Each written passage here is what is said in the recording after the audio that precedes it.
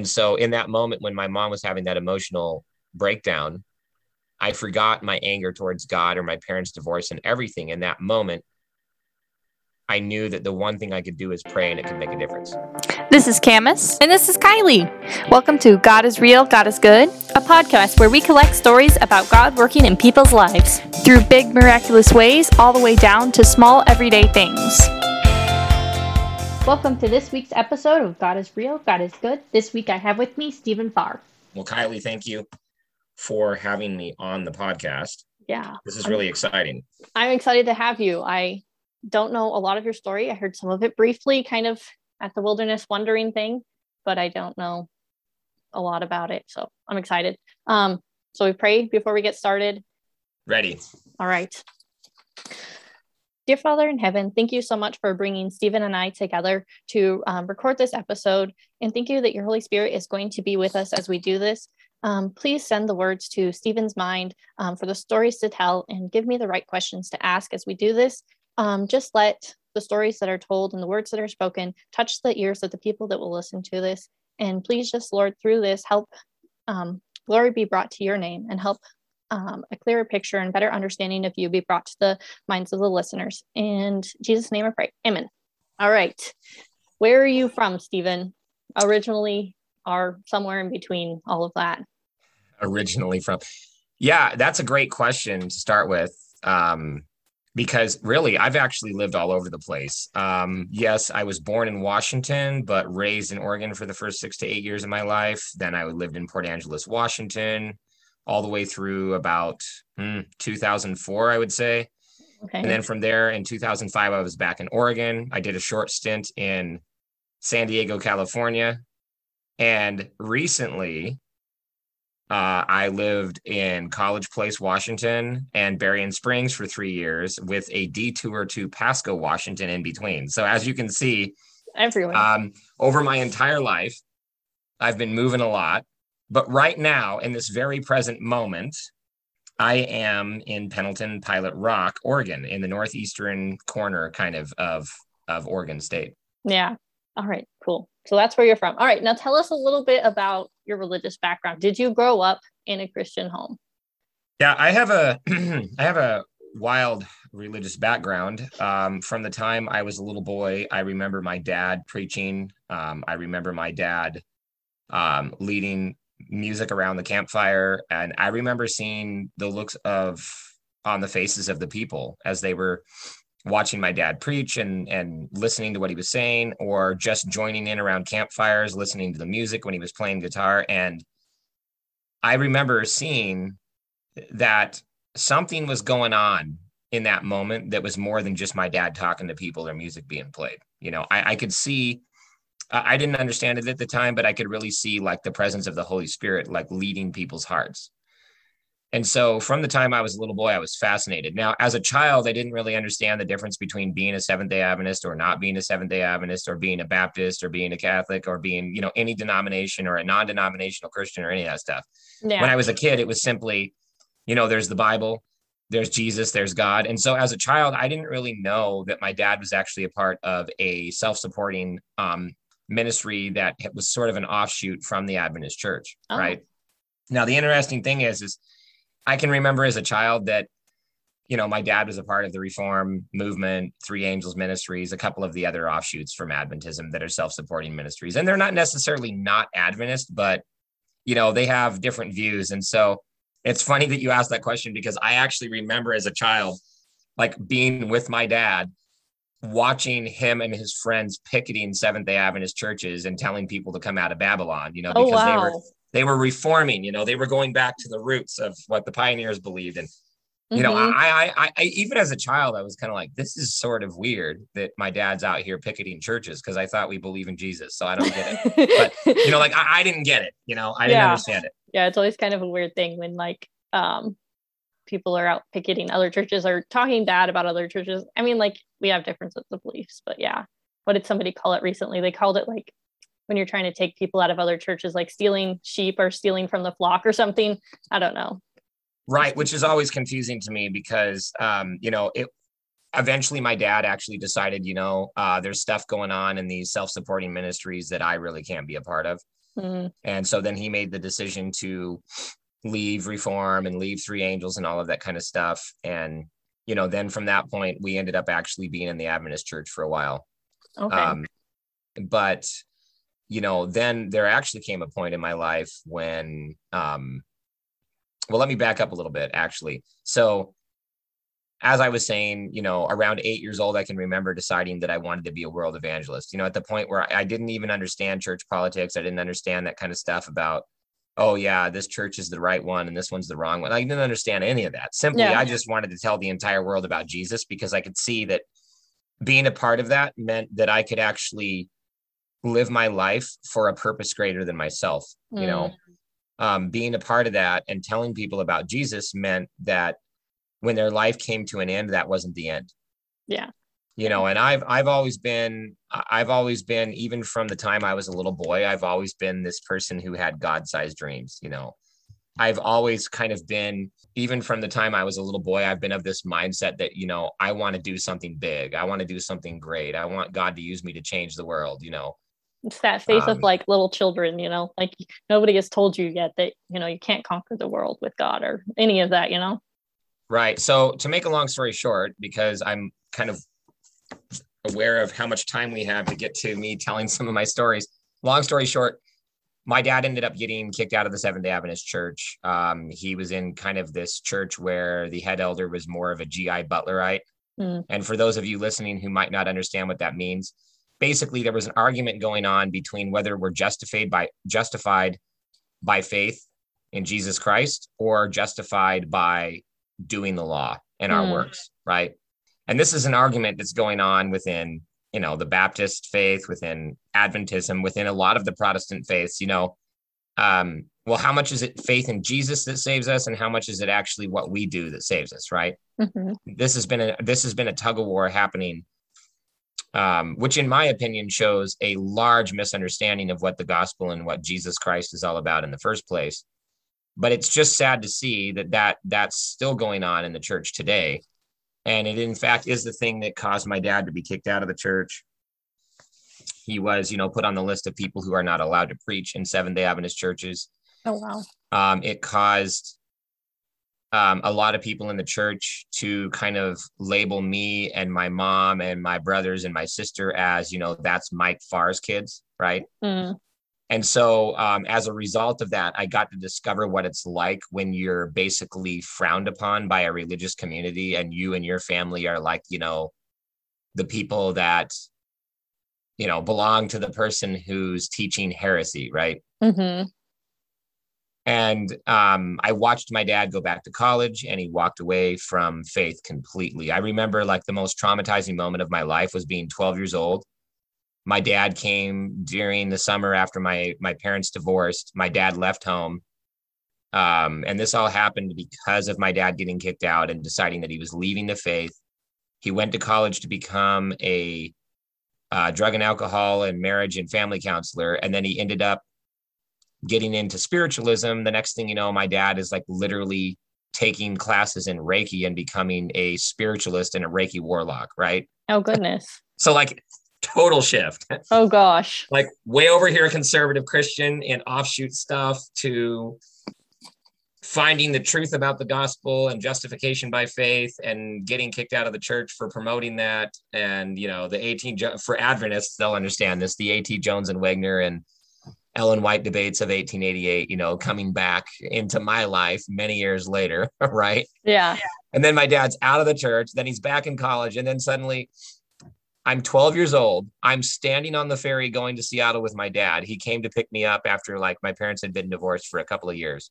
And he came to pick me up and he said, "Hey, I'm going to take you on a road trip and I want to introduce you to my new girlfriend." And da-da-da-da-da. And I'm just like, okay, this is so exciting. My dad wants to spend time with me, right? Because as a little boy, it's like, okay, whatever drama's happening in life, my parents are divorced, whatever.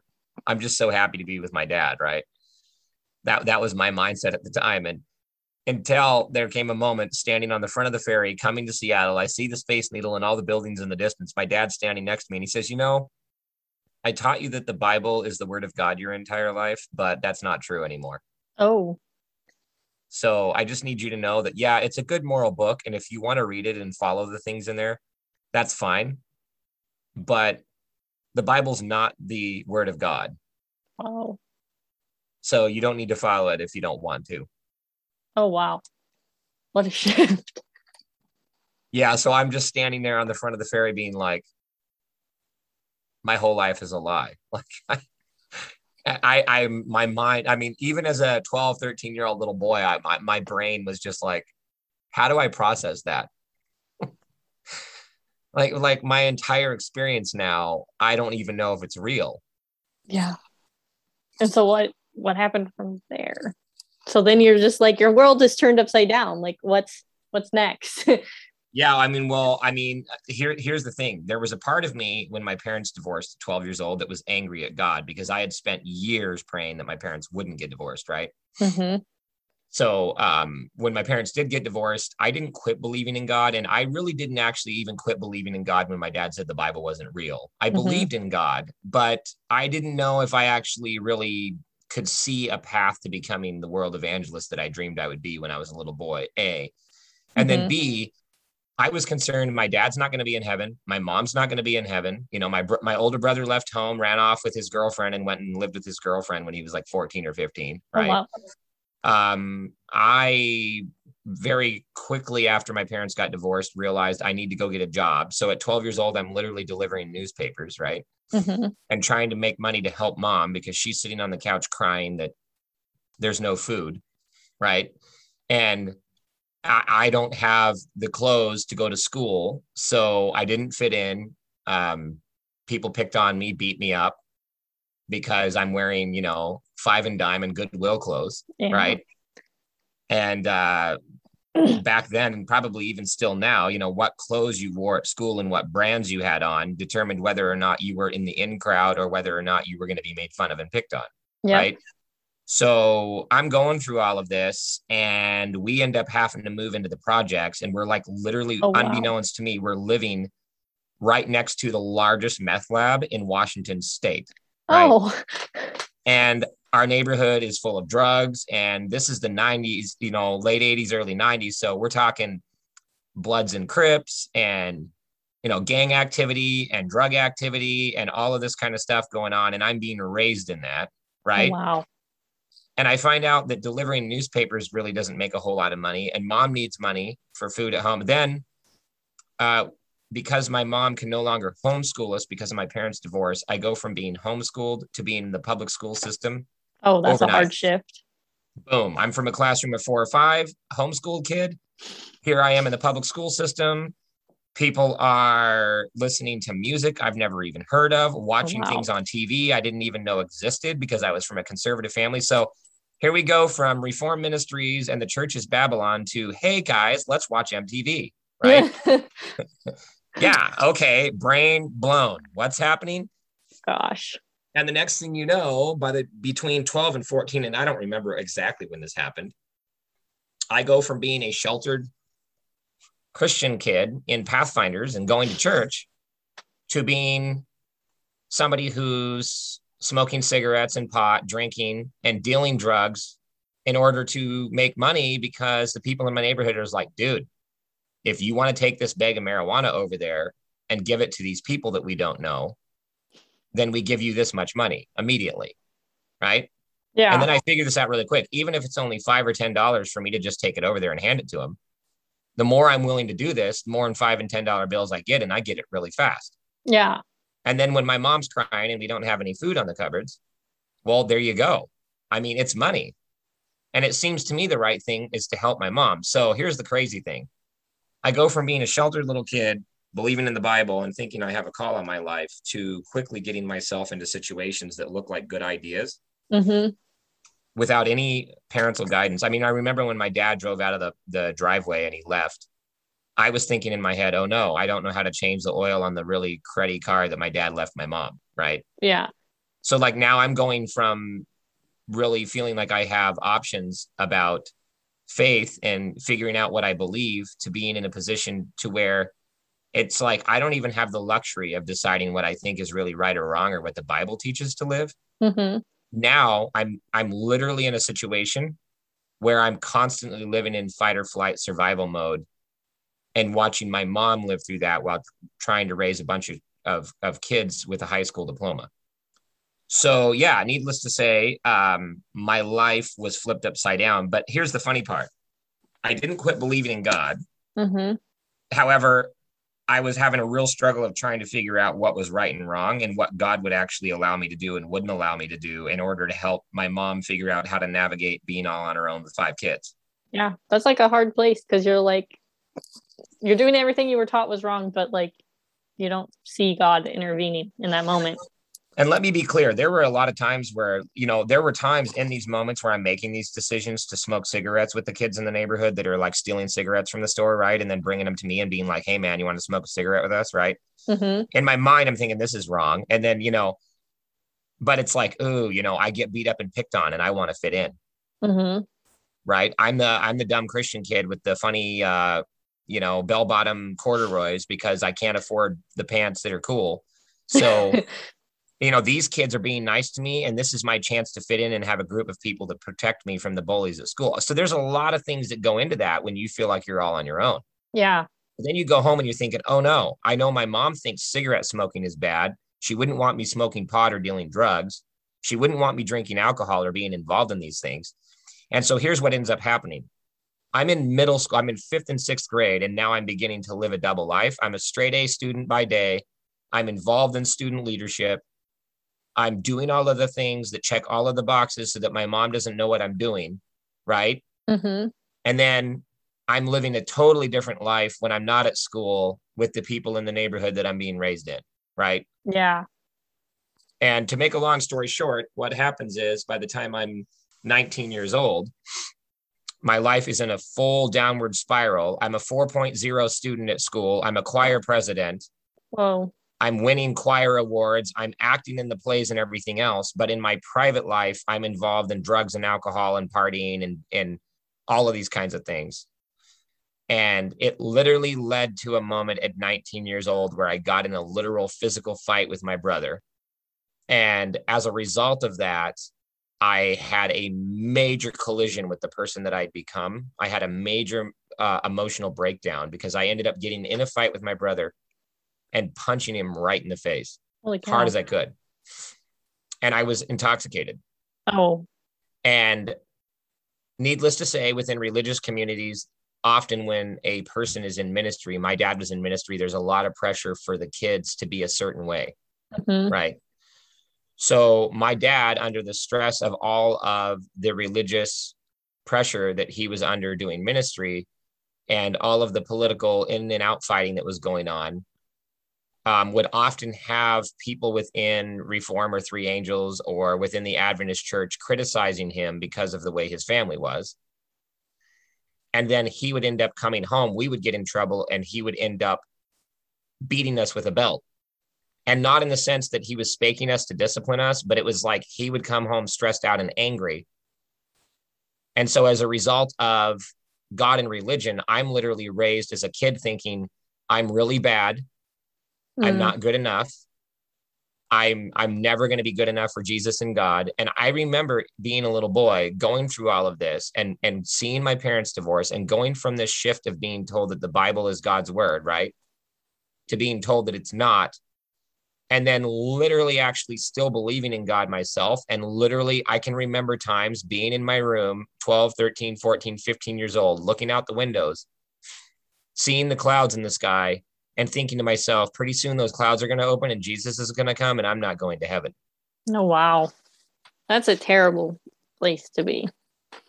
Yeah. And even as a little boy, going through that confusion of the people at church that are angry because your kids make too much noise, or your child was chewing gum and that's against the health message, or different things that were going on in these reform type ministries that are super conservative and are teaching that you keep all of these rules in order to go to heaven, right? Yeah. I'm like, well, I'm the biggest disappointment ever. I one day I want to grow up to be just like my dad, who's preaching the sermons and singing the music. And I want to be able to make a difference in people's lives. And I want them to know Jesus because I want them to have eternal life. But on the other hand, man, I'm not even good enough to go to heaven because I'm always getting in trouble for not being a good enough kid.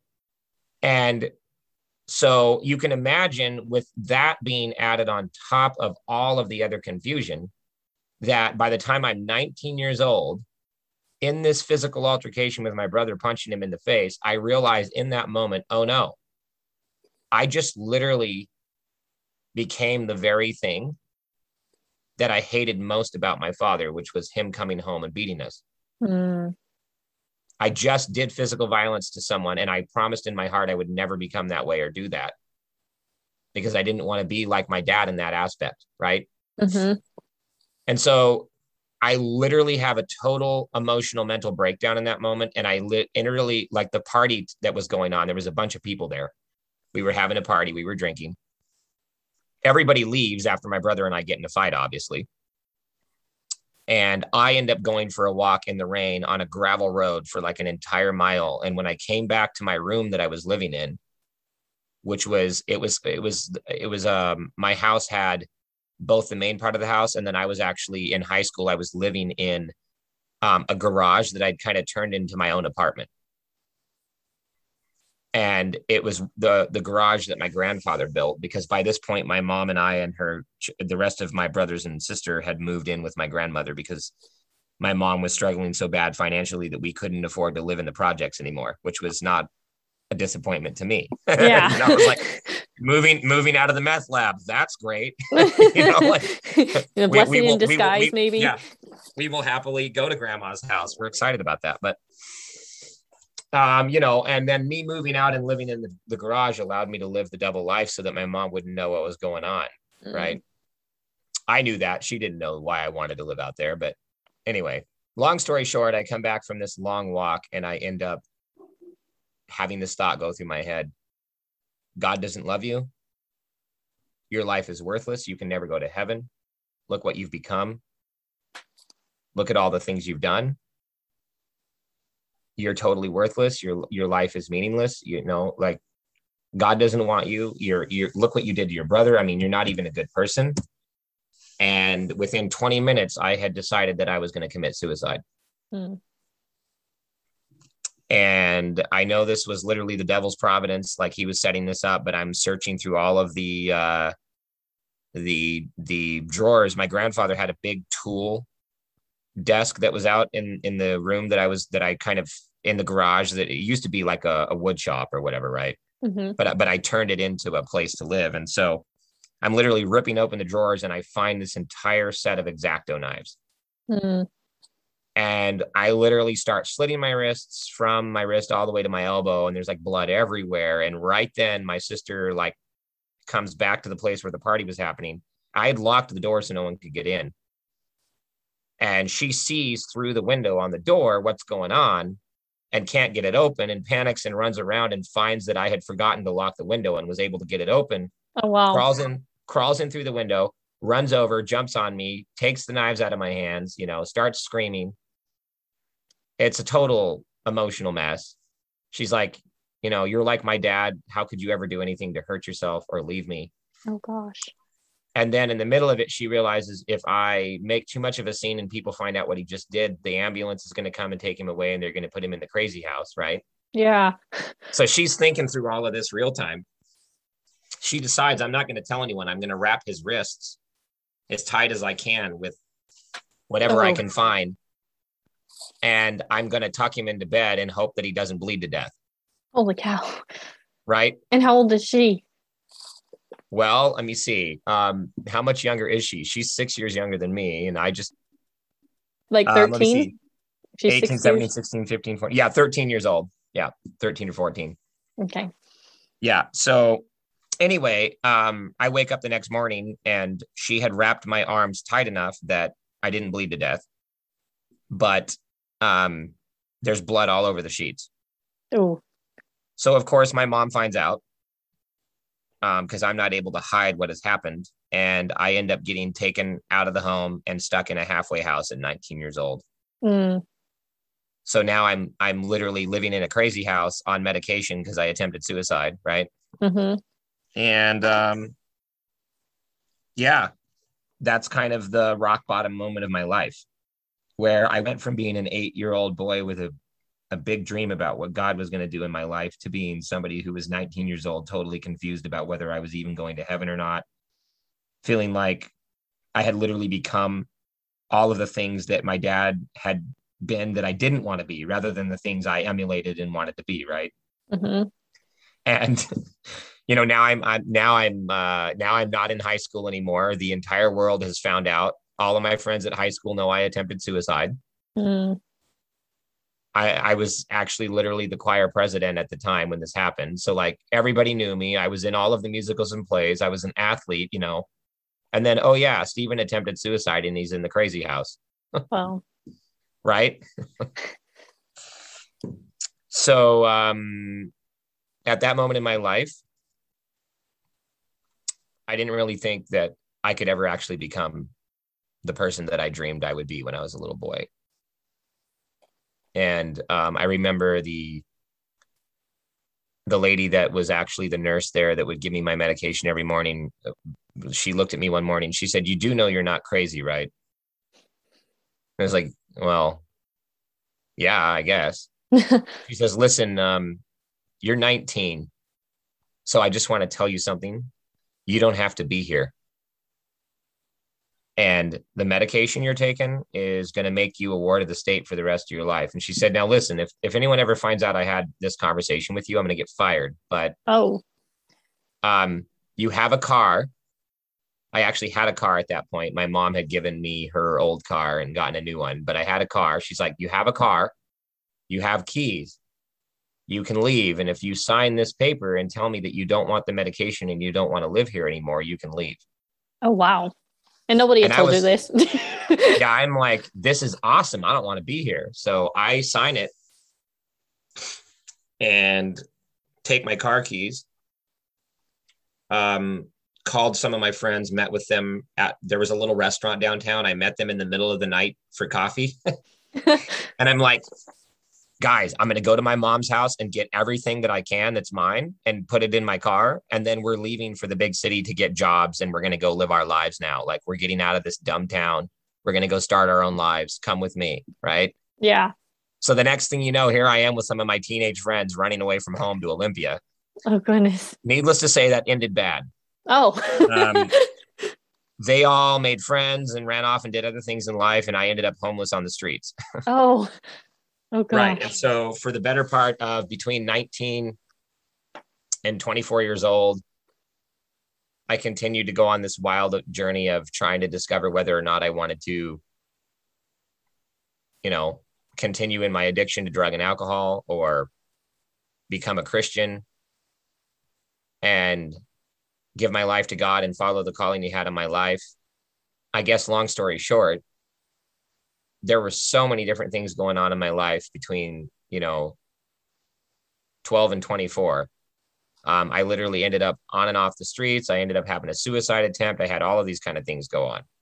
And you must be wondering by now, like, okay, Stephen, how in the world are you an Adventist pastor at 40 years old, right?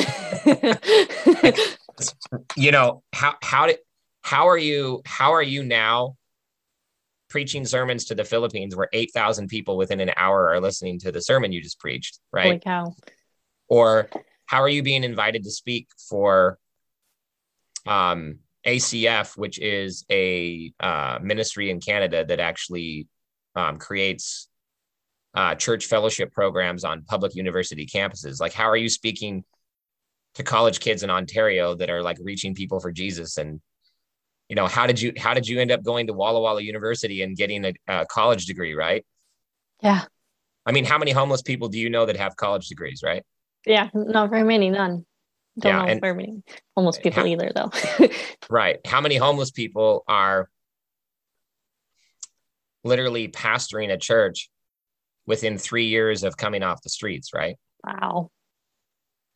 Let me tell you one story before we break. All right. I'm going to tell you a story. So there was something that happened to me when I was 12. Now, the reason I'm telling this story is because God is real.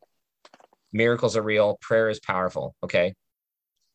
I'm 12 years old. My parents have just divorced. I come home one day. My mom is sitting on the couch, bawling her eyes out.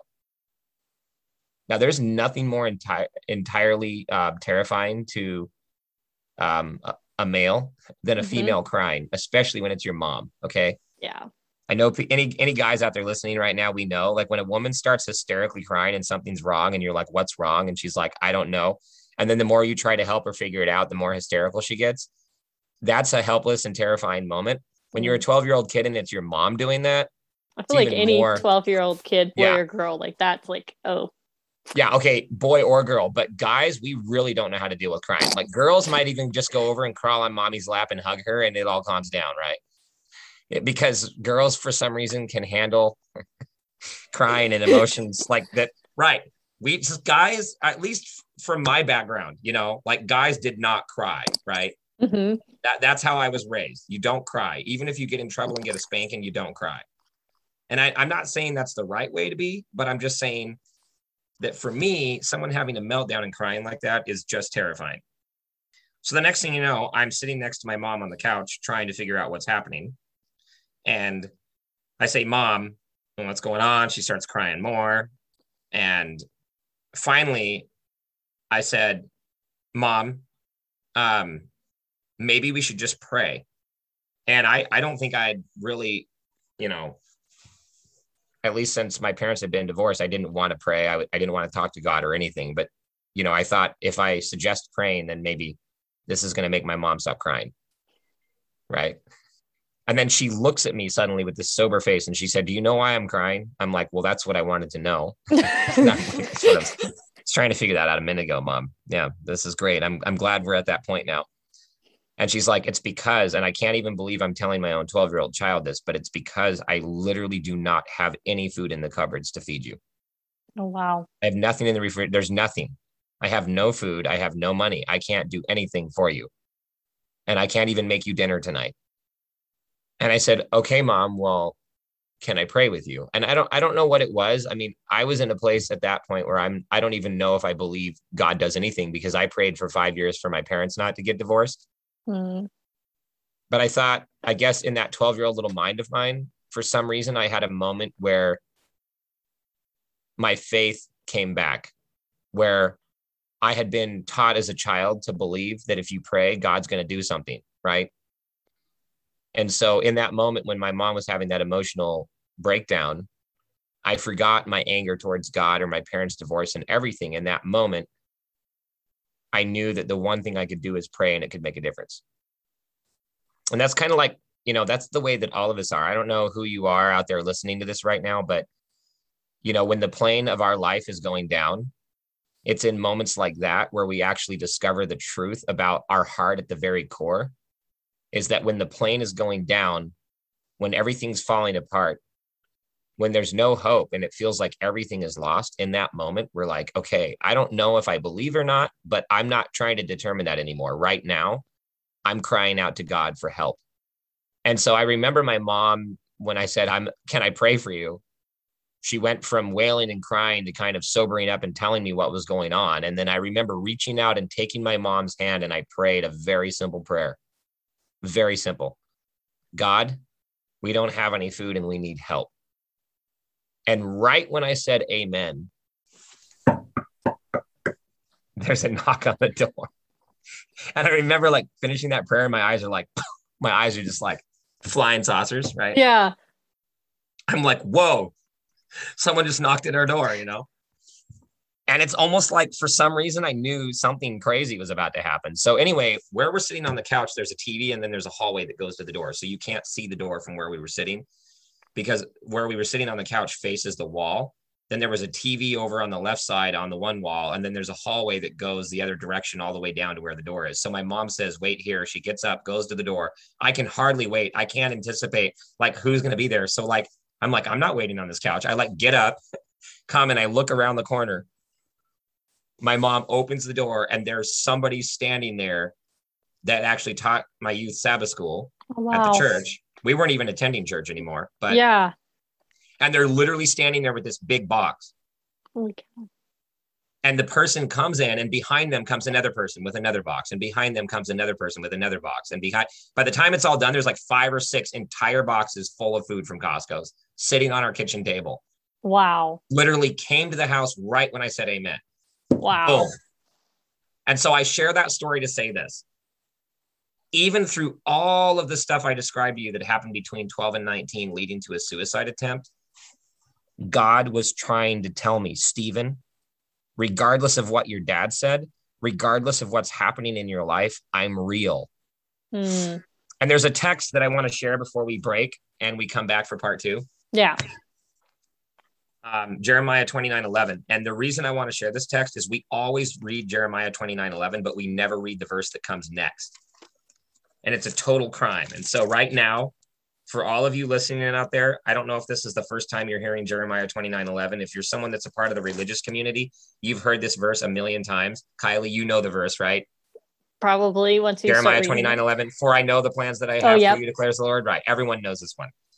So Jeremiah 29:11, most of you in the religious community know this.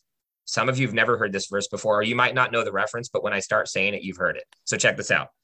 For I know the plans that I have for you, declares the Lord.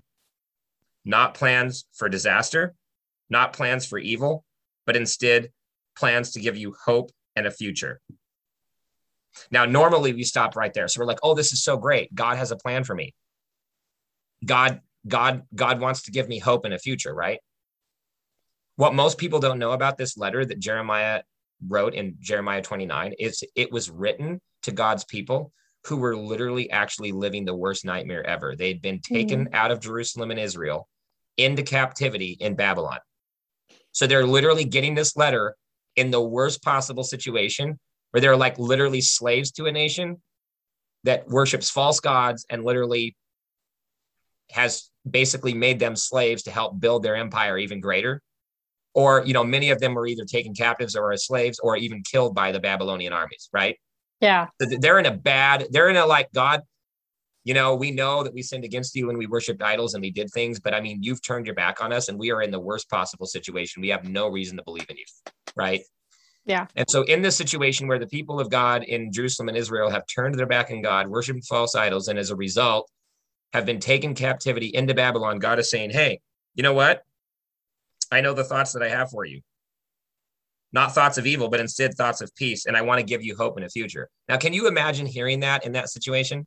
You're in the worst part of your life and God's like, no worries. Yeah. Okay, God, where are you at? You know, like, look at us. Look what we're in.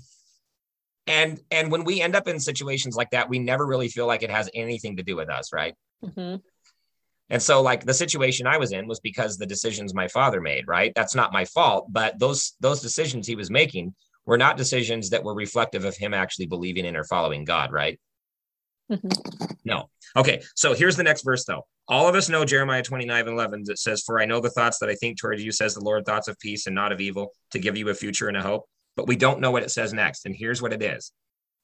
Then you will call upon me and go and pray to me, and I will listen to you. Verse 13. And you will seek me and find me when you search for me with all your heart. I will be found by you, says the Lord. Oh, get this. Verse 14. And I will bring you back from the captivity. I will gather you from all of the nations and from the places where I have driven you, says the Lord. And I will bring you to the place from which I have caused you to be carried away captive, or allowed you to be carried away captive, if you actually understand it in Hebrew. Here's what God is saying. And this is what I really think that my story is meant to express to anyone listening. I don't care if you're Adventist, Baptist, Pentecostal, Christian, atheist, you don't know, you're agnostic. I don't know if I believe in God and his power or whatever it is. I don't care where you're at in life. This is what I feel like God sent me to say to you. When you cry out to God and you call upon him, it doesn't matter who you are or what you've done. God is actually right there waiting to reveal that he's always been with you from the very beginning. That's true. And no matter what kind of a situation you're in, just like what happened in my story, my mom was crying because we had no food on the cupboards because my dad decided to divorce her and leave, and she only had a high school diploma and couldn't make enough money to even afford to feed her kids, right? Mm-hmm.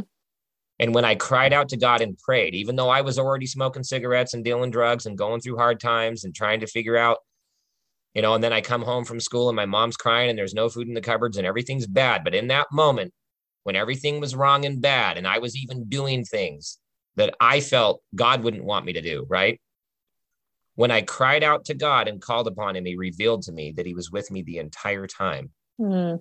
Because the moment I said amen, the moment I said, God, I'm in a really bad situation. And I said, amen. God help me. That's it. A knock came at the door and God was right there to deliver me. So I want you to hear something before we close this part. I don't care who you are, where you're at, or what your situation is right now. God sees you. God loves you. And God has a plan to give you hope and a future. And I want to encourage you. Maybe you don't feel like you know how to pray. Maybe you don't feel like you're good enough to pray. Maybe you don't feel like you're worthy.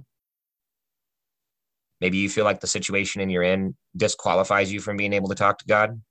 If all you can muster is God help me, amen, I want you to know that I believe in a God, and I know a God now at 40 years old, pastoring the Pilot Rock and Pendleton churches here in Northeastern Oregon. I know a God that's waiting to reveal that he's right there with you. He's waiting to help you. He's waiting to bring you out of whatever captivity that you're currently in. Thoughts of suicide and addiction, anxiety, brokenness, whatever it is that's happening in your life that makes you feel disqualified to talk to God. You're going to find out the moment you call on him that you're one of his sons, you're one of his daughters. And he's going to be right there for you. And he's going to start bringing people into your life. And he's going to start creating situations in your life where he can bring you out of the captivity of sin that the devil has ensnared you in, and take you to a place where you not only can be blessed by him in the way that he wants to bless you, but you can become a blessing to every person that God wants to use you to share his love with too. Thanks for listening. All right. Thank you, guys. We'll be back next week with Stephen Farr. So bye for now. If you've enjoyed today's episode, don't forget to follow, share, like, and review. Also, you can contact us at our Facebook page, that is God is Real, God is Good podcast, or you can email us at godisreal, godisgoodpodcast@gmail.com. Bye!